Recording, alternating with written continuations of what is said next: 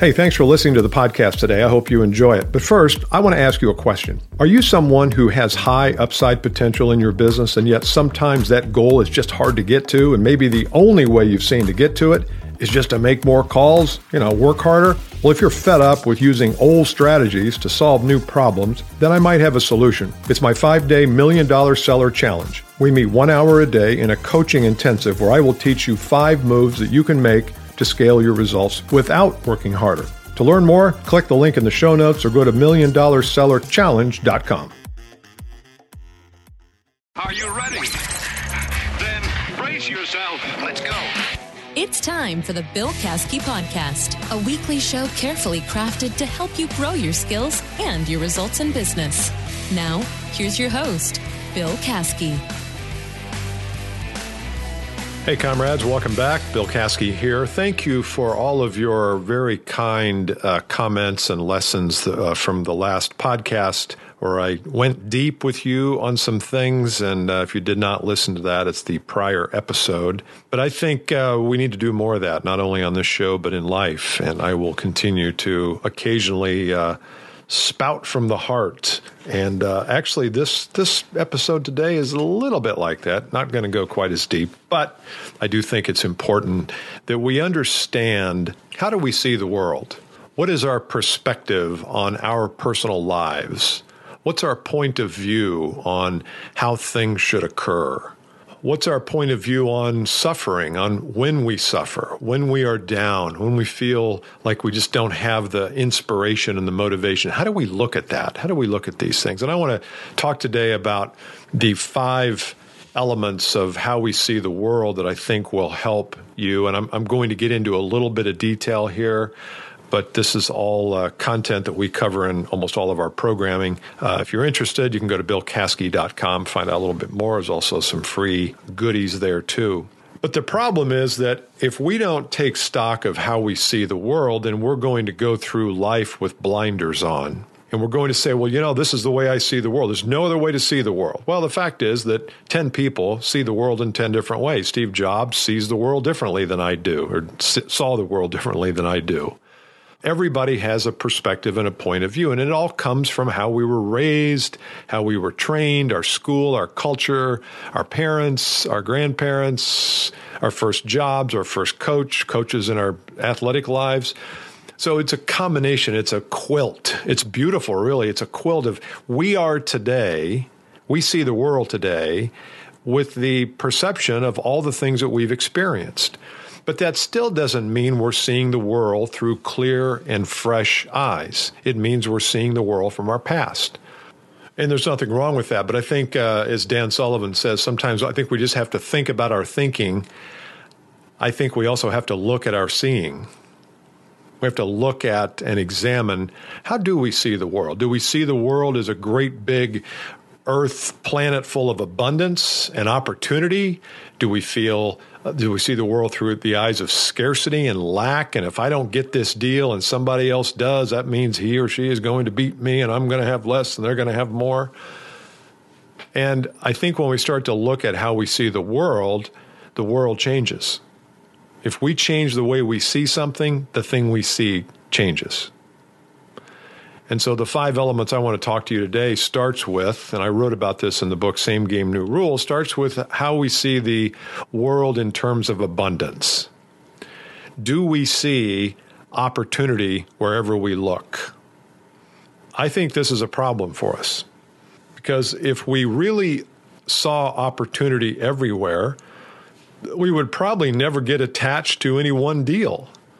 We would never have any fear, because we'd say, you know what, if this person doesn't buy from me, no problem. Somebody else will. I want to serve. I want to be generous. I want to contribute. I want to bring value. I want to be a resource, whatever those words are.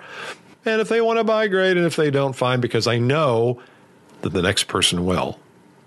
We all say that, but do we really believe it? Do we really in our heart believe that this world is abundant? So I want you to examine that point of view in your own life. And ask yourself the question, do I see the world as a place of abundance, or do I see the world as a place of scarcity, where I have to get mine before somebody else gets mine? What is our point of view on detachment and attachment?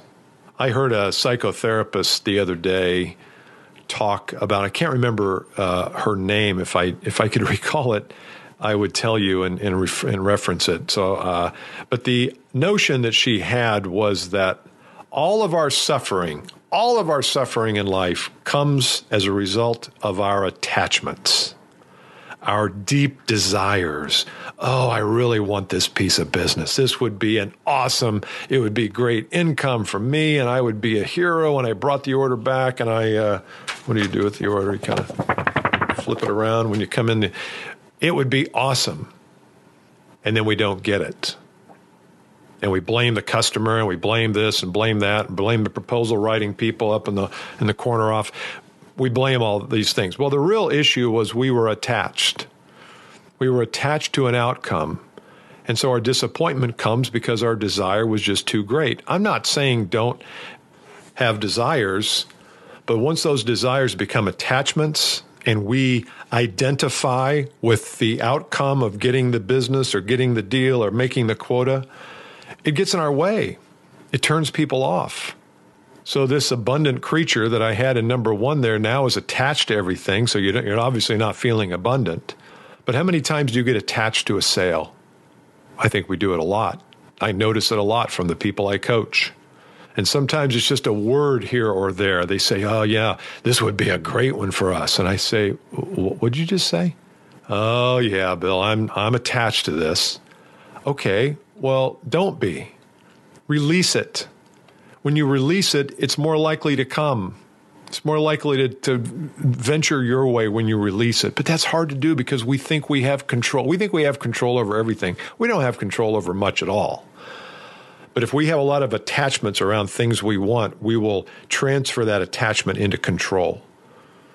And I believe that the more detached we are does not mean disengaged. It does not mean I don't care whether the customer lives or dies or breathes or buys from me. It doesn't mean that. It just means I'm not enslaved by it. I'm not entangled by it. Number 3 is intent. High intent is where you are operating from a place of generosity and service.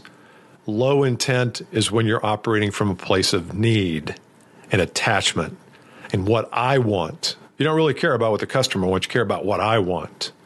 And I see in professional selling today, and especially in professional sales leadership gets really attached to deals. And I know why, because everybody's judged on metrics and measurements and numbers, and I understand. But if we would just be smart about our intent, I think our business would flourish. We would prosper wilder than we would ever imagine. But we don't, because again, we think we control things. So operating from a place of high intent is, look, I'm going to be generous. I'm going to ask you a lot of questions, you being the prospect. I'm going to share my expertise with you. I'm going to share how we would solve the problem or get you to the goal. I'm going to share all that. But at the end of the day, if you decide to do business with somebody else, I'm okay with that. I mean, you got to do what's right for you and what's right for your company, and we will live. We will live another day, and if we don't do business today, maybe this time next year we start up a relationship again. But I'm here to help you, and I'm going to ask you questions. I'm going to challenge you. I'm going to be direct with you. I'm going to pose some visions and some dreams maybe you're not thinking of. That's high intent. Low intent is, what do I need to say to get this deal? Where do I need to be price-wise to get this deal? I find that low intent is a margin buster. When you're operating from low intent, then you're going to discount. You're going to have to discount, or the selling cycle is going to be god-awfully long. I don't want that for you. Number 4, the buyer-seller dance.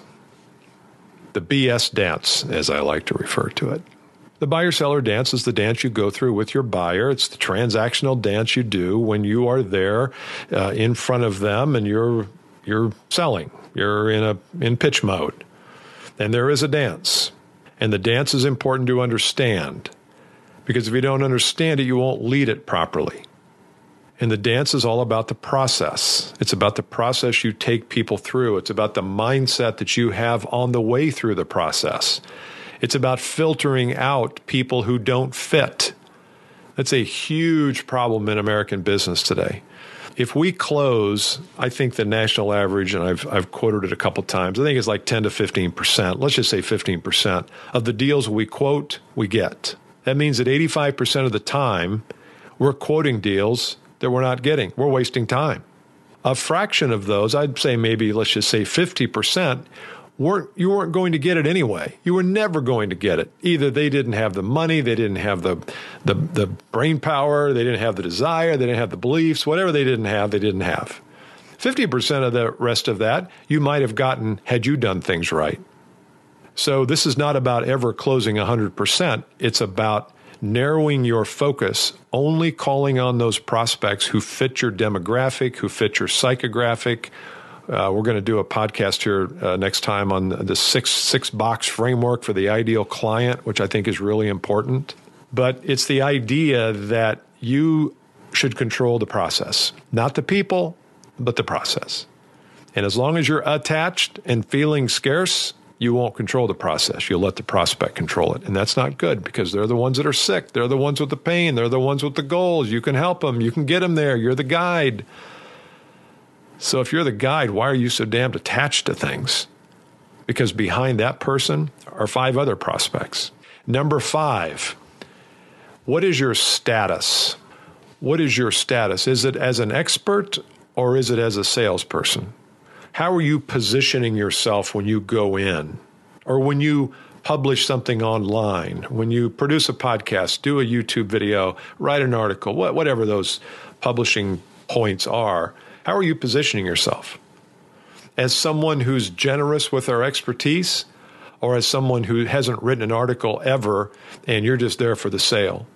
I have a client who wrote a really good, I think it was called the 5 trends facing this business area that he is in. And he wrote this article. It was really good. He had a copywriter help him. Well, it cost him a couple $100 to have this person edit and kind of modify it, tweak it, improve it, enrich it. And now when he goes in on the first call, he takes the article. It's got his picture on it. It's got his byline on it. It's just one page front and back. It looks like it came out of Forbes or it looks like a reprint.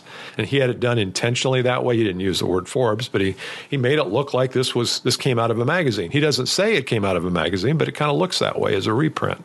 And now when he is in front of the prospect and he's in a fairly long selling cycle, he leaves that after the first call. And actually he leaves 3 or 4 of them because he knows there's other people inside the company who would benefit by reading his article. So now when he comes back in for call number 2, he's a published author. He is someone that they look to and say, man, you've got enough expertise. You put these words together and these sentences and these paragraphs, and it was a cohesive structure, and it helped me understand what I'm up against in terms of trends.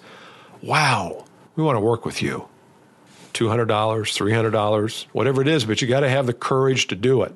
You've got to have the belief in your expertise. And it doesn't have to be if you've been in a business for a year, I don't care. You can find the expertise somewhere in your company. You can write about it, and now you get to hijack some of that expertise, put it under your brand. You're not saying you're the world's foremost authority. You're saying, I've got good stuff here, and I've got value to bring, and I've got a resource. I can educate you. So that's expert status. So those 5 elements are the most important 5 elements that you as a sales professional, if you want to get to the next level, the proverbial next level, you got to make that a checklist. And you've got to pay constant attention to those 5 areas. If you do, I can almost promise you your business will explode. If you want to talk to me about the 2X group, we spent a lot of time on those 5 areas. In fact, that's the primary curriculum. You can jump on a call with me. The website is in the show notes. It's a little survey, and it just asks you some questions about what you want to accomplish and who you are and what you're up to, and then we can schedule a call, and I'll be happy to tell you a little bit more about things that we have here that can help serve you as you look to grow your business the rest of this year and into next year. So I will talk to you all later. Hope you enjoyed this. Bye. If you want more Caskey, go to BillCaskey.com and you can get on his list or set up a time to speak live. And make sure you share this episode with your tribe too.